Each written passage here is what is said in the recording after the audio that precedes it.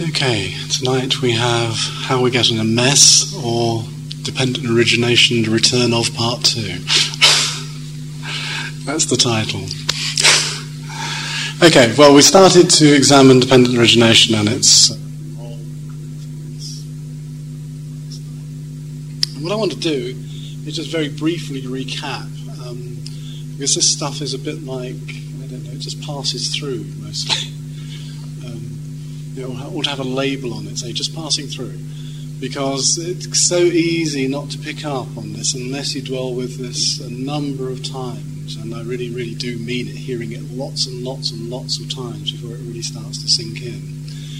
So we're giving a psychological profile of how we get in the state we're in, how we get into this state called samsara, which is a way of being, remember, claiming that it's not a place. Samsara is a way of being in this world which is basically toned in a certain way, and that tone is dukkha. That tone is unpleasantness and suffering and misery and so on and so forth. I'm not going to go into the great litany yet again. So that's what we're dealing with, the kind of situation that we find ourselves in. Now, lest this all seem negative, and I really, really want to go at great pains to allay any fears that this is very negative. It's not. This is diagnostic, and I really want to keep emphasizing that. Basically, what we've got is a diagnosis, and Four Ennobling Truths are a diagnosis and a cure, basically. What we have is the diagnosis of the problem, which I've talked about in quite a bit of depth so far, and we're still, in a sense, looking at it at the moment. And those are the first two of the Ennobling Truths, which is actually the truth of dukkha, the truth of this unsatisfactoriness and everything that's included under that unsatisfactoriness. And then, of course, the truth of the cause of dukkha. You know, everything changes once you understand that. So it's not just dwelling on dukkha, it's understanding that there's a causal mechanism behind it. And that is what we're engaged in examining at the moment in terms of situational patterning, as I call it, the way that we pattern every situation that we find ourselves in psychologically, or dependent origination if you want to hear it in its more traditional translation. Then, of course, the third of the Ennobling Truths is the truth of cessation, the truth of stopping leaking, as I was putting it last night. Stop leaking this stuff onto the world, all this unpleasantness onto the world, which is toxic, basically, which we are rather incontinent with. That's one of the claims I was making last night, that we continue to leak. So the whole point about it is ceasing that leaking that's going on. Now, we tend to forget that. There's a lot of talk I hear in Buddhist circles where everything circles around the problem, but nobody actually says it can stop. And that is actually the third of the Ennobling Truths. That is actually the hope, if you want to put it in that term, that is held out to you, that this can stop. This is not just a kind of intellectual examination of a problem and kind of ferreting around in the problem. This is all to get to that third of the Ennobling Truths, that if you understand that there is a problem and a cause, and you really understand that cause, then it can cease. There's one particular image that's often used for this cessation, which is the image of a candle, and this is usually equated with nibbana. This word nibbana or nirvana, actually in the original language, is what's called an intransitive verb in Pali and Sanskrit. Basically, it means gone out. That's all it means. Early translators took this as being, again, another emphasis of the negativity of Buddhist thinking, and it isn't. The image is used as of a candle with a flame. Now, as the candle burns down, obviously through the wick and through the wax, it will go out. In other words, when all of the sustaining forces, all the causes and conditions which sustain that flame have been used up, then the flame goes out. And in a sense, that is the image that's being used in Buddhism for nirvana or nibbana, because it's the image of the sustaining causes for samsara, in some senses, being used up or ceased or blown out, actually, is another way you can translate this, but it actually means gone out. Then, of course, we get to the final bit, which we'll start with perhaps tonight, perhaps tomorrow night. Let's see where we get. Which is the notion that there is a path, there is a regimen to health. So there's a sickness, a cause to that sickness, the good news that you can overcome it, and finally, here's a regimen to put you back onto health, back into health again. And that is the Noble Eightfold Path. With all of its elements, which are usually divided into three elements, which is moral, ethical behavior, basically wisdom or understanding or insight, which is something that's included in the title for this week, and then, of course, samadhi, which is actually dealing with the meditative practices itself. So there's three dimensions to that path. It's a tripartite path. It's not singular, and it's all interrelated. The whole path. I would describe it as a bit like a blancmange. You poke it in one bit and it wobbles all over. Because every bit affects every other bit within it. So you can't take any dimension out singly and just develop that at the expense of the others. So that is the path that we're dealing with. We're still in the cause, though, and we're still looking at dependent origination here.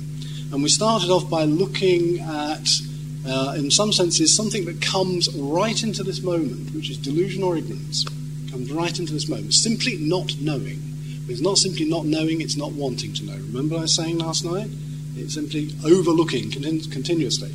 Really, really not knowing. It's like the person who's been told they've got a really, really bad habit, knows, like smoking or something like that, knows all the literature, knows it inside out, but still in a sense doesn't give up because they don't want to know in many ways. There's something not going on there, which is not connecting, which enables them to actually cease doing what they're doing, despite having all the information at our fingers. As I joked about it last night, if we had all the information of Buddhism at our fingertips, then it's still not to take away. Not question of knowledge. That ignorance is composed of elements which we call asavas. Those asavas are the deepest seated, most difficult areas of our psyche in some ways from a Buddhist perspective to eliminate or eradicate.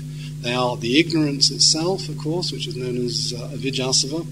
Then we have, of course, the sensual desire as part of that element too, kamasava. Then we have the desire for some kind of continued existence, which is also part of that, and then finally we have, which is usually added on actually, which is all of these opinions that we hold, which are actually wrong views about the world that we hold on to, such as the ones I mentioned last night, like the misperceptions, such as perceiving that which is actually dukkha to be happiness, to perceive that which is actually impermanent to be permanent, and so on and so forth. Because of the presence of those, we have over the past, and this is just, we don't even have to talk about past lives. We just talk about this life with this history. We don't need to go into past lives, as it does in the traditions. We can talk about this life with its history. Out of that kind of ignorance and delusion, what we do is we create habitual ways of dealing with the world. Remember I was saying about this last night? Habitual ways of thought, word and deed of dealing with the world. Obviously the predominant element, of course, is the mind here. I gave you a quote, mind is the forerunner of all things. So dependent on how that mind is, and really this is the essence of Buddhism, is that mind transformation, and this is exactly what you're engaged in over this retreat, which is the transformation of mind from, if you like, ill will, into something which we would call kindness or love towards others.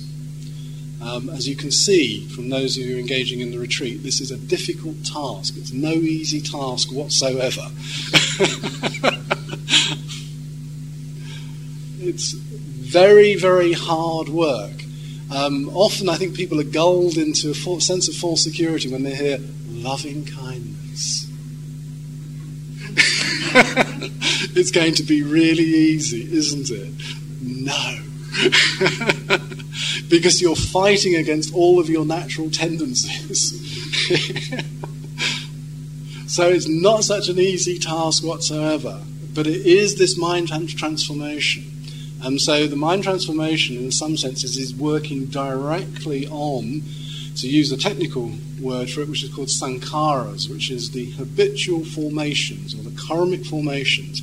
Remember I gave you the image of a potter forming. That's the way we form our lives. We mould our lives in particular ways. And at a certain point, it gets stuck. It doesn't mean it's continuing, it doesn't mean it doesn't continue to change, but the moulding gets less as we get older. We have less chance to mould it. I'm very fond of this quote because I think it's so true a lot of the time. And I've said it so many times in this room. But it's a quote by Benjamin Franklin which says, most people are dead by the age of 25. They're just not buried till 70. Which I think is a great quote, because it actually shows us how, in fact, this moulding process stops at a certain period and becomes fixed and almost rigidified at a certain stage. Now, I think it's probably a bit of an over-exaggeration to put it at quite such a young age, but I know what he means, or I get a sense of what he means there. So we have these formations, and out of those formations, in a sense, we have consciousness arising, because consciousness and the formations are what we are immediately aware of in any moment. So, as we are sitting here in this moment, we're often conscious of our dispositions. For example, our viewpoints. Our views are there, even in the way even you perhaps hear this material, as you're digesting it, taking it in.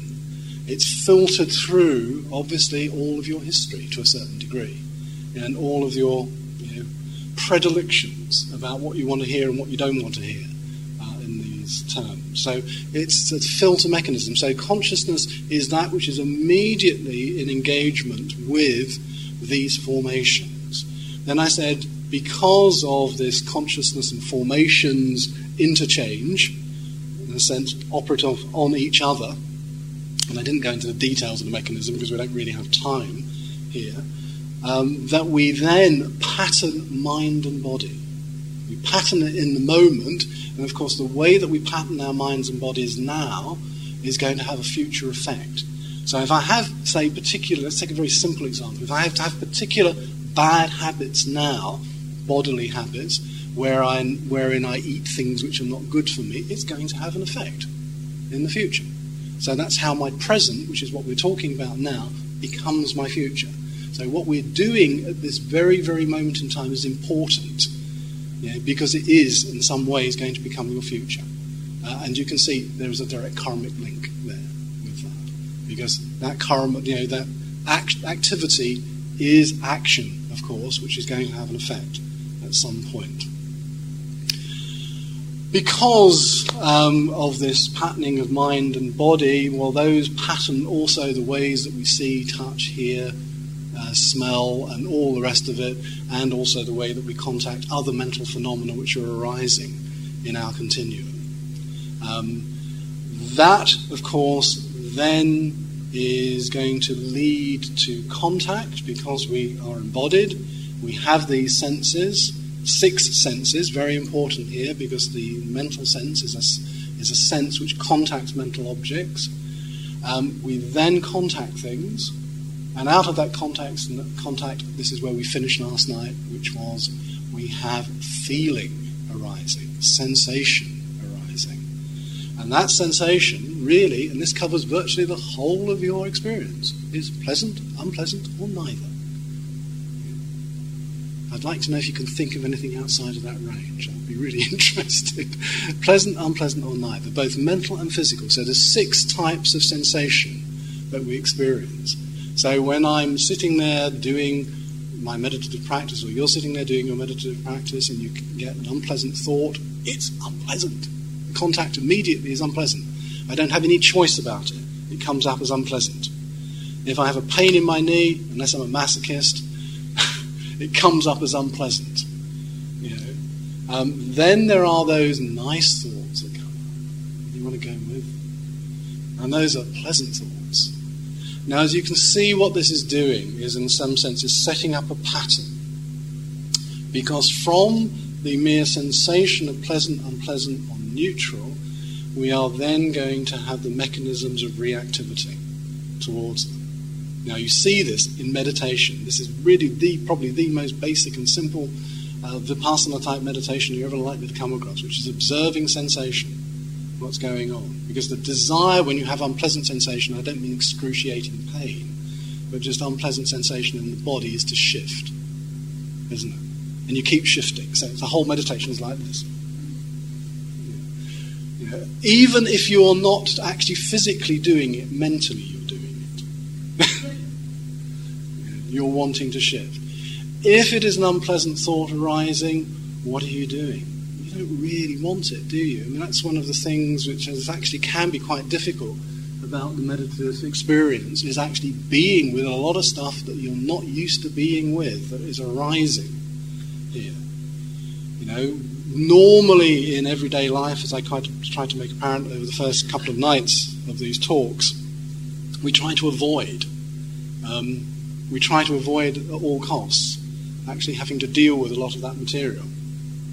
We have wonderful distracting mechanisms to get us out of there, to get us out of those difficult situations. In meditative retreat situations, even just doing meditation at home, sometimes you're confronted with elements of your experience that you don't want to know about, that you want to run away from. So, those are the two big poles of our experience, aren't they? Attraction and repulsion. There you go, attraction and repulsion. That's really the push-pull mechanism of much of our lives. If you think about it, and I tried to stress this one of the other nights, so I'm kind of touching on a lot of things we've covered already, what we're doing, of course, is simply reacting. We're not acting. Where is the action? Here. If I see something unpleasant or experience something unpleasant, and I immediately just move and try to get rid of it as quickly as possible, it's a reaction. If I see, that piece of material object in the window that I really want, and I'm desiring it, and next thing I know is I'm purchasing it. That's simply reaction. It's not action. So, as I made very clear one of the other evenings, one of the things, for example, that's very difficult for us to do is to dwell with the uncomfortable, to be with the uncomfortable, to be with the unpleasant. And it's, for example, even that attraction to something, and I can't afford it, then becomes unpleasant. It becomes an unpleasant sensation. It becomes dukkha, in other words, when I can't get it. So those are the two strong poles of our experience. And then, of course, there is the neutral pole. Actually, it's the pole of indifference. We can divide our world up, as we do very easily, into that which we're attracted to and that which we are repulsed by. In fact, much of our life is defined, perhaps, I would suggest to you, and our sense of identities by knowing who we are, by what we like and what we dislike. So we are actually just a bundle of what we like and what we dislike, and that was what we call or frame as our identity quite a considerable portion of the time. I don't like this, therefore I am that type of person. I like this, therefore I'm that type of person. So we're forming an identity out of our likes and dislikes. In fact, there was a great novel, I don't know if anybody's read it, by Robert Musil, called The Man Without Qualities. Because he didn't particularly like anything or dislike anything. So he was considered to be quite nebulous and quite qualityless. Quite a frightening prospect. Because you know where you are with somebody who's opinionated. In other words, well-formed in terms of temperament and opinions and likes and dislikes and everything else. I think we're often quite wary, aren't we, of people who don't, in some senses, have strong opinions on things.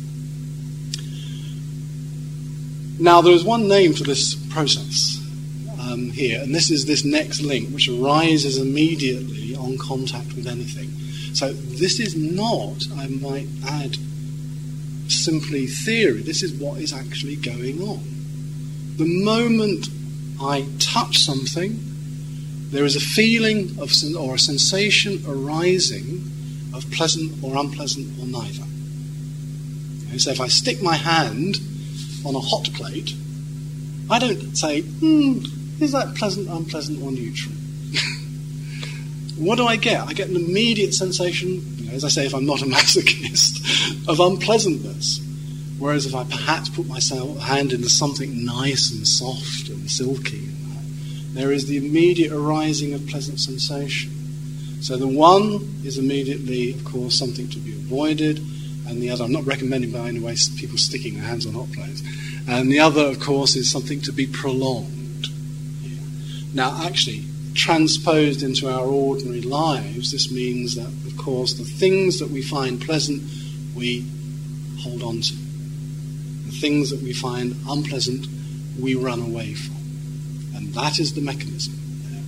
And this mechanism is actually called tanha in Pali, which means thirst. So there is a thirst to positively avoid all kinds of stuff in our lives. We really just do not want to know. In fact, Freud had something called the pleasure principle, which was actually mainly about the avoidance of pain. It wasn't about pleasure at all. And in a way, this comes down on the side of tanha, which is actually craving or thirsting to avoid something.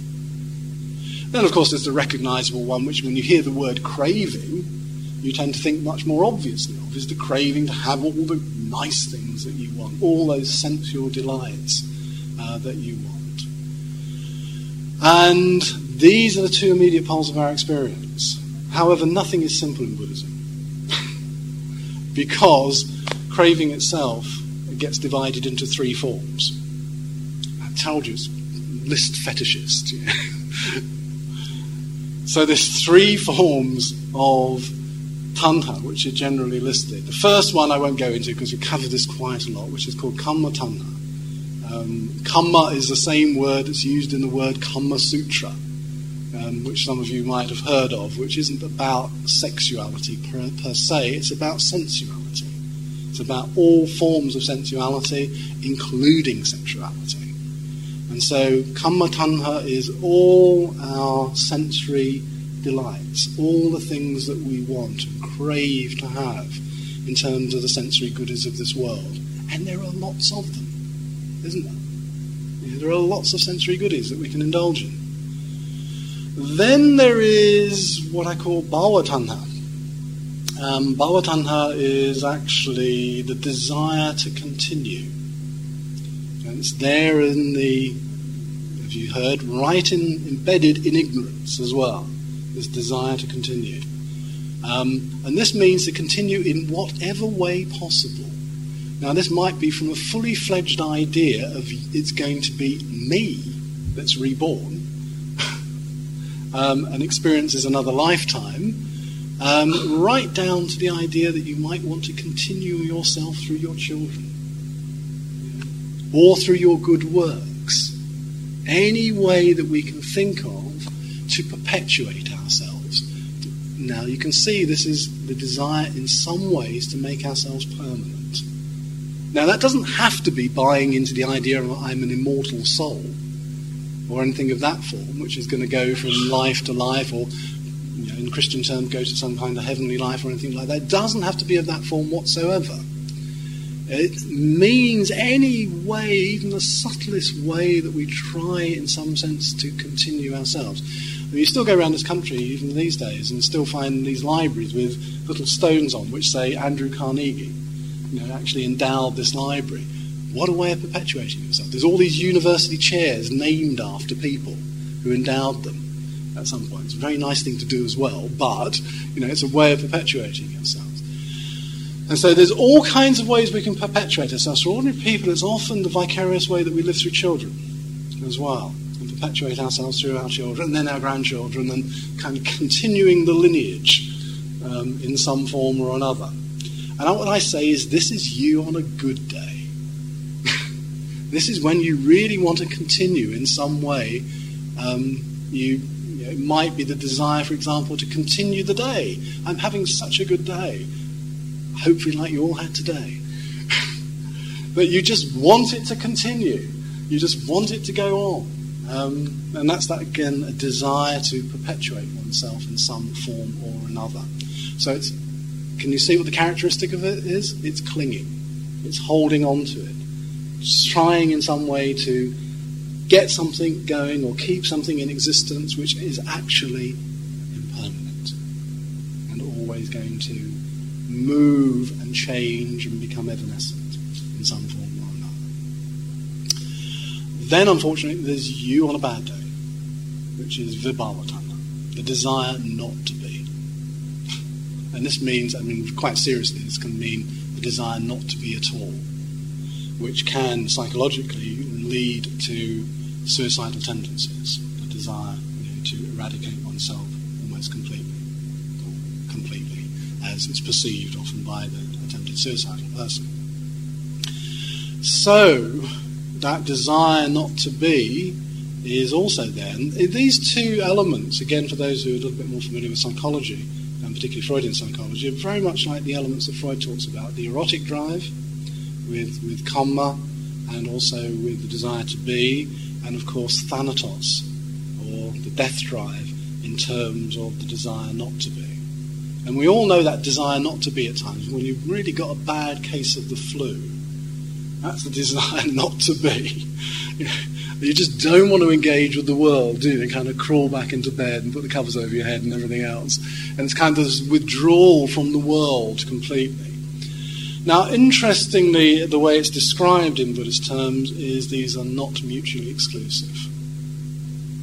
Hopefully you can see, for example, and only give this example, that kama tanha, or the desire for sensual pleasures, which will include all the drinks and the drugs and everything else that we engage in, plus the sexuality and all these things, can be a way of seeking for oblivion as well. In other words, it's mixed up with the desire not to be in this life.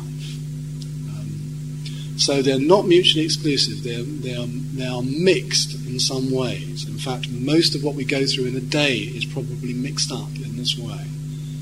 So it's what is actually happening, again, if we begin to get a key into it and start to examine it. So this means, for example, it's really looking at a lot of our habitual tendencies. A lot of our addictions, and I don't mean this necessarily in terms of the big addictions, but the addictions that we have, the ways that we try to get some kind of oblivion. It can be sitting in front of a cinema screen endlessly, because it takes us out of ourselves. We are no longer present to a certain degree. It's a way of negating ourselves. So it's looking at all the mechanisms that we have for negating ourselves. So we have this trilogy, this trinity I should say. We have this trinity of kamma, bhava and vibhava. Sensuality, the desire to be and the desire not to be. And these are all elements of this craving that we have. And this craving, as I say, is an unquenchable thirst. And in that, really one should hear why it is a problem from a Buddhist perspective. Is because it's unquenchable. We cannot, even if it's the thirst to avoid, we cannot avoid all the things that we don't want. In fact, I, again, often joke about this and say, have you noticed how life mostly gives you what you don't want? A lot of life is actually giving you what you don't want, but you have to deal with it. You have to somehow cope with it. Then there, of course, is that thirst for the goodies of this world, which is unquenchable, and I've touched on that quite a lot, so I'm not going to say too much more about that. But as you can see, it has no terminal point. If one is caught up on that train of desire, it has no terminal point. There is no end to it. So we're caught on a roller coaster if we're going down that route, where we end up just craving and craving and craving and craving, and that is all. But to compound the problem, I'm sorry it's terribly negative news at the moment, but to compound the problem is the next link that arises on dependence of craving, which is called, well, it's usually translated as attachment. not only do we crave, but once we've craved, we attach ourselves to that thing perhaps that we have got through our craving, and we hold on to it very, very firmly. It actually has, within the Pali term, upadana, it has the idea of a closed hand, closing around something and not letting it go at all. The actual word in the original language means to fuel. It means to fuel any material process. So actually it's attachment which fuels craving. And it fuels greed, hatred, and delusion. It's like literally putting, and actually this is where it's derived from in the original language, it's derived from literally stoking up the fire. Because when you performed upadana, this is this Pali word or Sanskrit word, you were literally putting logs on the fire. You were keeping it stacked up. So attachment is stacking or stoking the fires, keeping them going. And so if you've got this fire, and the Buddha uses this metaphor of fire continuously. In one particular very famous sermon, he says, everything is burning. The whole world is burning. The whole world is consumed with the fires of greed, hatred, and delusion. It's a very, very strong metaphor, isn't it, that he's using. But again, it's to get us to see something, the way that we are literally burning up with these things. We are literally in a fever, to go back to tanha, because that's another meaning of the word tanha, to be in a fever. Burning up with desire, burning up with craving.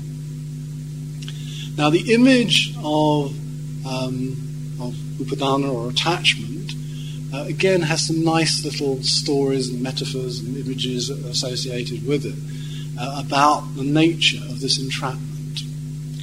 And the most common one that's used is the idea of what's called the monkey trap. This is a way that they trap monkeys. What they do is they bury a bowl, something like this, but with a neck on it as well, in the ground. And they put something in the bowl, such as some fruit, for example, that the monkey wants. And what the monkey does is it comes along and goes, and it can't pull its hand out. What has it got to do? What it's got to do is let go. But it doesn't. That's us. We're stuck in the monkey trap. In other words, we're trapped by that which we're attached to. You can think about it. When you think about all these possessions, an awful lot of them we don't like. We don't even want. We don't get rid of them. We hold on to them a lot of the time. And we get upset if somebody else takes them. And I'm kind of painting a rather silly but slightly graphic image here. Of course, there's this being entrapped by our possessions, but we're entrapped by an awful lot more than just that. Another image is used, again, as another form of monkey trap that happens, is that they put tar on the floor. Have you ever heard this one? They put tar to trap a monkey? What the monkey does, the monkey comes bundling along, and he goes like this. It's got one paw stuck. So what does it do? It puts it in its foot and tries to pull the paw out.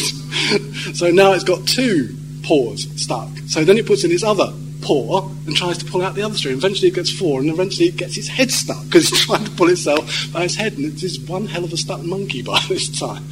And all it had to do was, if it was in the forest, was hold on to something else and pull itself out. But it tries to pull itself out in the totally wrong way. Now, the reason why this particular image is used, in some senses, is to make it clear what's going on in a lot of our ordinary life, is that we're trying to extricate ourselves from dukkha by the wrong mechanisms. We are trying to pull ourselves out by our own force and the wrong tactics and techniques to get out. And in fact, in this image, pulling yourself out by the twig or the branch is to pull yourself out by the Dharma. That's what you're pulling yourself. You're extricating yourself out by the Dharma, holding on to something that's firm and something which is holds true. So this is the image that's used to indicate our degree of stuckness. And do you ever feel stuck? Yeah? Because that's often what's going on, that sense of entrapment that we often feel. And again, you can only examine this in terms of your own experience. But if you do feel that entrapment, that's often an indication of our attachment, of the feeling of being in that kind of sticky place that we have. Not letting go.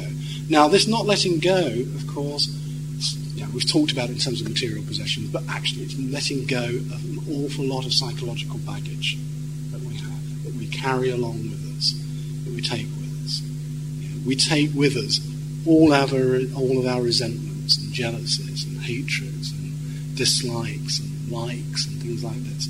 This is all the baggage that we carry along with us that adds to that sense of entrapment, adds to that feeling of I can't do anything else other than what I'm doing.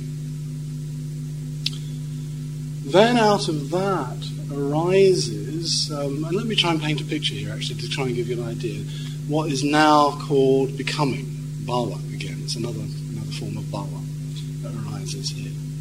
And this is, if you imagine this whole thing so far as a circle from ignorance, coming through all these conditions, eventually coming through contact and craving, and ending up in attachment. Well, you can think of a kind of almost addictive circle here, where we're being driven by a delusion that something is going to make us happy. And it doesn't have to be drink or drugs, it can be shopping, for example, in our material world, something like that. Something's going to make us happy. So what do? We come through to the contact of seeing something, craving it, being attached to the idea of having that thing. So what do? We manipulate everything, every possible means to find ourselves in the process of trying to get that thing, of trying to attain whatever it is that you want. That will finally lead, of course, to what's known as birth, which actually is being in the situation, hopefully, of getting the thing that you want. But, and to try and close the circle here, all good things come to an end. Because there's what's called old age and death. Now, old age and death here can obviously literally refer to the physical old age and death, but it refers actually to dissolution and disappearance. So any situation we create for ourselves, winds up being in a position where it starts to disintegrate and finally dissolve completely. So there is nothing permanent. So we're back on the treadmill of having to go through all of the other links again to get round to getting in the situation where we want what we, where we get what we want. Now, because we're running out of time and I want to leave some time open for some questions here. That presents a picture of you every moment. Frightening, isn't it? If that is a picture of us every moment, only you can examine this. And actually part of a lot of the meditative training is actually get in to see if this is actually occurring. Now, you might think that's a terribly bad news story about what's occurring in the moment, but it's also showing us the possibility of breakout, of actually being able to break out of this. And where the greatest possibility lies for us breaking out of this trapped, enclosed situation is between the arising of Vedana and craving. That's the position. So hence the real importance of observing sensations as they come up, knowing what they are. Now think about this. When we have those very strong sensations, and I'm really only reiterating what I've said earlier on, but I just really want to emphasize this to you. When we have those very strong sensations of like and dislike, let's forget about the neutralities for a minute. We can talk about that because we're going to do that as a category tomorrow, in some sense, the neutral. But these very strong sensations, what are we doing? Well, the moment we get the sensation of dislike, unpleasant, I'm trying to avoid. So I move, I shift, do whatever I have to do. If it's somebody I see along the road, the immediate sensation of that face on the other side of the road, unpleasant, cross the road. Now, it sounds jokey, but that's what we do. We'll avoid people in this way. The person who's pleasant, that pleasant visage that's coming along the road, I gravitate towards them. That material thing, that pleasant sensation that I want, and I want to keep repeating it. I keep doing it again and again and again. I keep repeating it. Actually, from the Buddha's perspective, we're actually all compulsive neurotics. We keep doing the same thing again and again and again, despite the fact often it ends up in pain. So we're doing the avoidance trick again and again and again, and we're doing the being drawn to something again and again and again. And therefore, if that is the case, what happens? Well, we get caught up in this reactive pattern. Hence the circularity of it. Hence the reason why it's samsara, going around in circles. So, the place to actually start to unravel this is in experiencing the sensation of doing something about the craving. Seat and start running towards whatever you desire or running away from whatever you don't like, then it's a controlled experiment that you can actually be with things which you desire very, very strongly and do what? Watch their arising and passing away. Desires actually have a very limited time span. If you sit with a desire, I don't know if you've ever done this. Most of us don't, actually, because when we have a desire, we go out and immediately satiate it.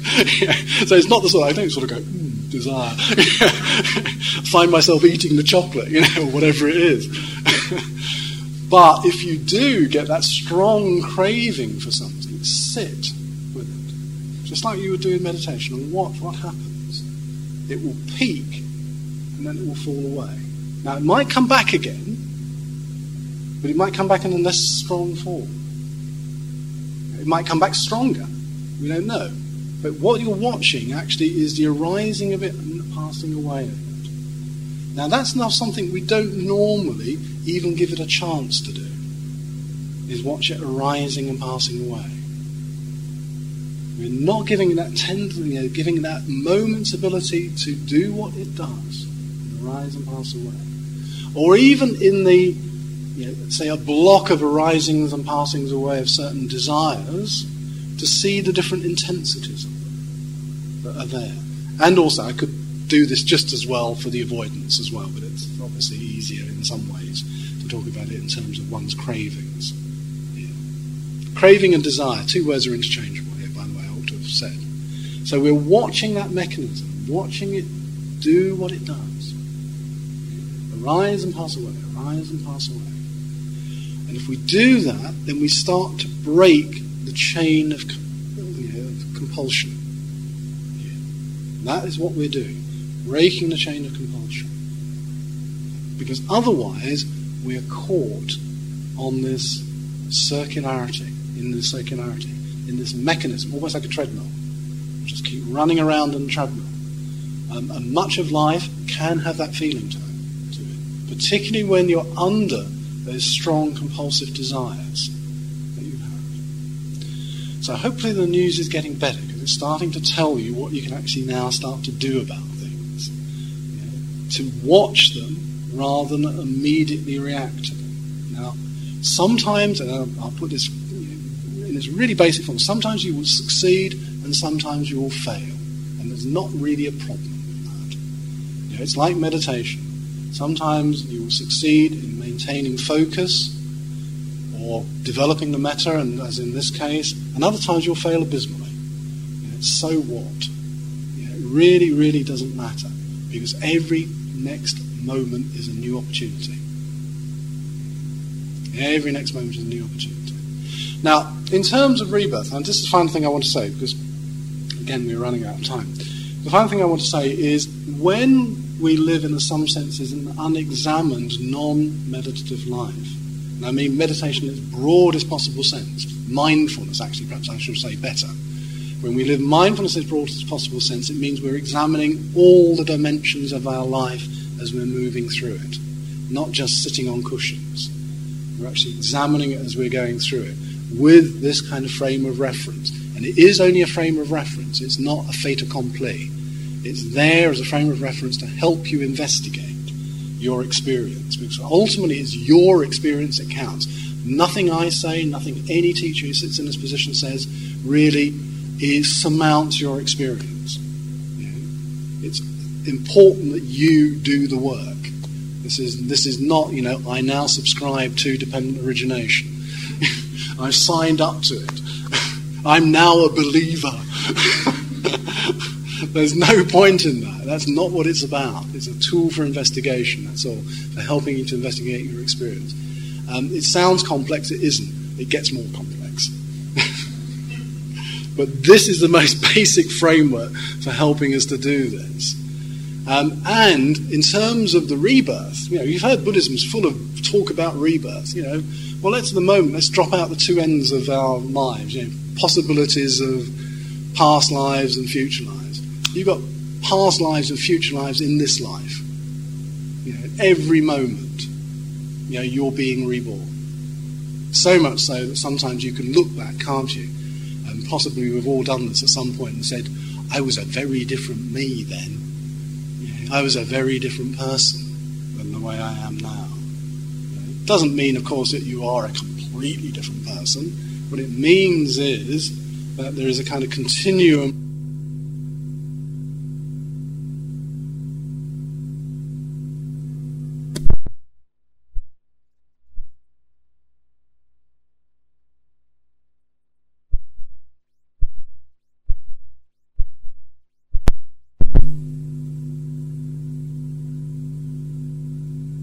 Doesn't put a terminal point to it, and it doesn't put a beginning point to it in terms of samsara.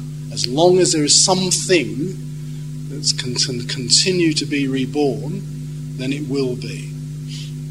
Now, in terms of our own life, this is very important because it means actually that given that mechanism that I've just spoken about, every moment becomes an opportunity. Every moment becomes an opportunity for doing something different. Now, in Tibetan Buddhism, some of you might have come across a book called the Tibetan Book of Living and Dying because it was very popular at one stage, Sogyal Rinpoche's book. But there's an idea within that kind of tradition that he comes from, which is called the idea of bardo. The idea of bardo. Bardo is a Tibetan word. It's a translation from a Sanskrit term, but it means in between. And in the traditional context, it means the moment, it means the period in between death and rebirth. But it also means psychologically any moment between the death of this moment and rebirth in the next moment. And that, even in its traditional form of being between death and rebirth, is considered to be a period of opportunity when you can do something, if you recognize the right signs. Now, in the traditional conception of this kind of bardo states, there's kind of what's called wrathful and peaceful deities. And everybody gravitates towards the peaceful. Wrong move. You gravitate towards the wrathful. However, in other words, I think transposing this perhaps into our modern idiom, it's not going towards the comfort. It's going towards the difficulty. That becomes the moment of opportunity. That becomes the moment when you could attain some clarity, some form of wakefulness. I won't say awakening, but some form of wakefulness. And this is really, I personally find very exciting, very dynamic, is that it's there every moment. Every moment is an opportunity. Why do we want to suddenly kind of nullify whole areas of our life? If that is the case, that every moment I have this opportunity to wake up. So therefore, why do I do certain anaesthetizing things in my life and wish to anaesthetize myself, make myself comatose in some way? And that will become the topic of tomorrow night. Okay, so this question. I didn't cover it in quite as much detail as I wanted to, but probably sufficient enough for yourselves. So it's open to questions and comments and anything people want to say.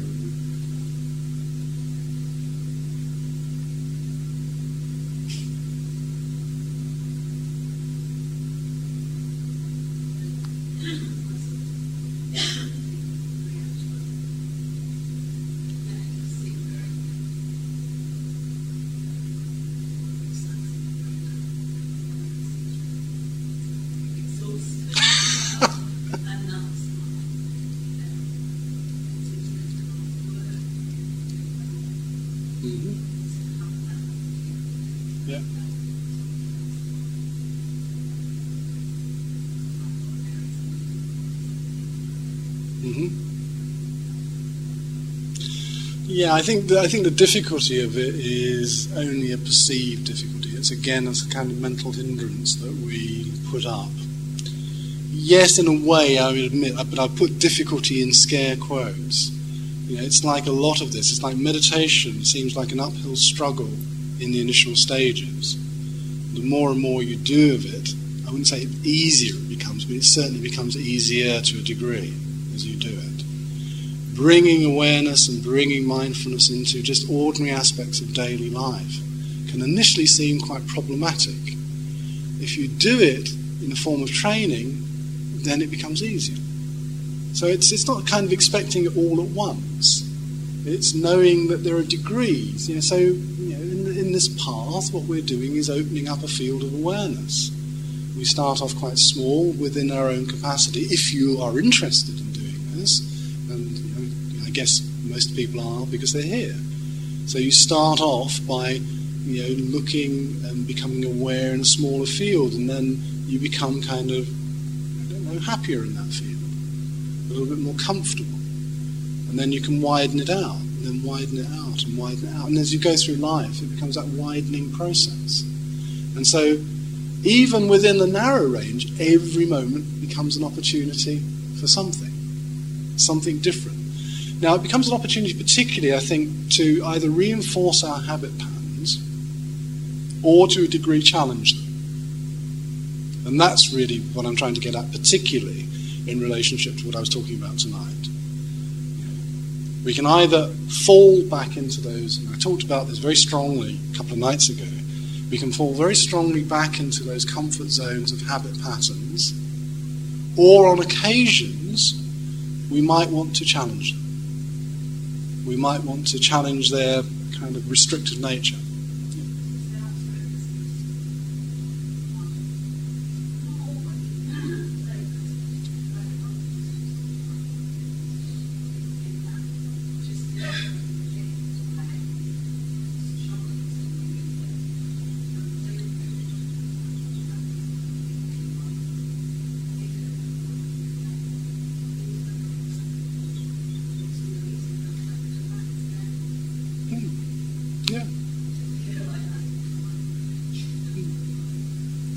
Well, it's collapsing into the familiar, isn't it?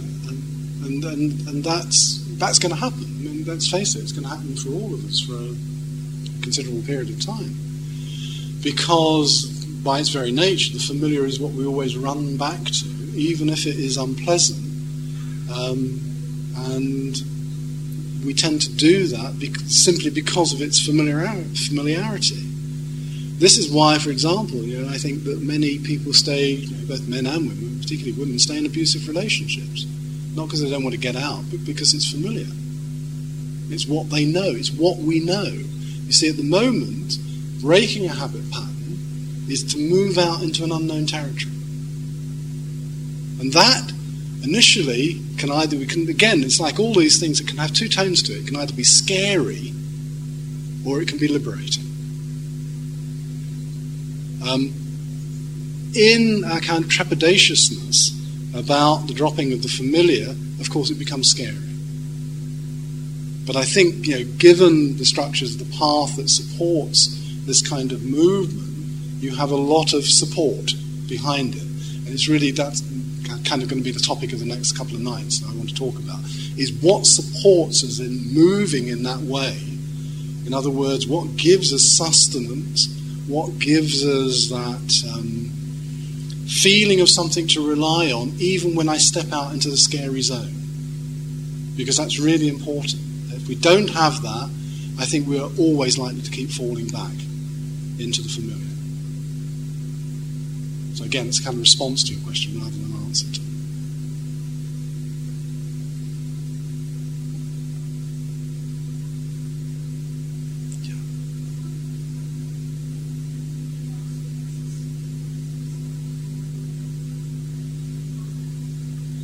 Yes, there is.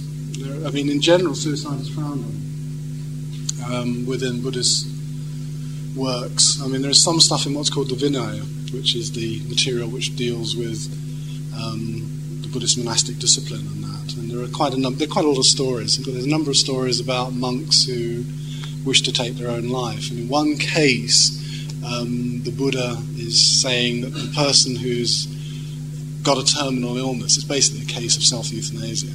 He's got a terminal illness, this particular monk. And he says, I'm going to take the blade to myself. And some of the Buddha's close disciples try to dissuade him from taking his own life. But they can't persuade him. He still sees it. And then they go back and report to the Buddha of what they've done. And the Buddha says, this man cannot be condemned because he's not doing it for the thought of a better new life or for anything else, only to relieve his suffering at that immediate time. That's all. So he doesn't actually condemn him. In other instances where, for example, particularly in Buddhism, you have to think about this in traditional terms of Buddhism, the idea of perhaps, committing suicide in a traditional Buddhist culture is sometimes with the desire to get a better new life. And the Buddha says that is misguided because you're just perpetuating suffering. That is all. Whatever suffering you've got now, in this traditional view, in some senses is carried over. So better to deal with it now than carry it over. I think he's very much, in terms of terminal illnesses, I think he's very much more on the, if it's not for a desire for a better new life, very much on the elimination of needless suffering, I think, in that case. But there's not that many instances where he mentions it.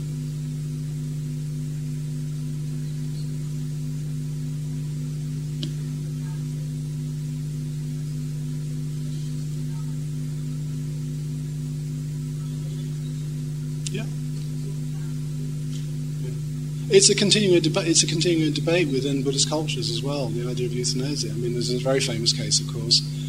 Some of you might remember it, certainly you've seen photographs of it, was with a Buddhist monk in the Vietnam War who sat down, poured petrol over himself and set fire to himself as a protest about it. Now, that is suicide by any other name, but it was done in the sense of a greater good. In other words, to alert the world to what was going on in Vietnam at that particular time, and as a protest against the government at that particular time. So it's not clear-cut. I mean, none of these issues are clear-cut.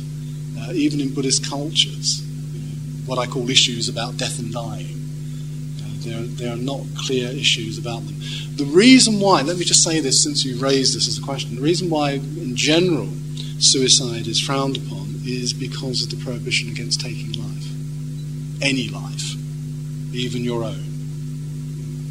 That is it. I mean, it's the whole thing that's within Buddhism, which is called ahimsa, which is the whole doctrine of non-violence within it.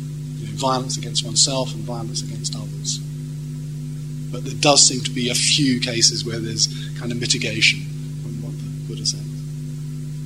But if you're interested in those issues, if you want to leave me a note on the board, I can give you some references where you can look them up if you're interested.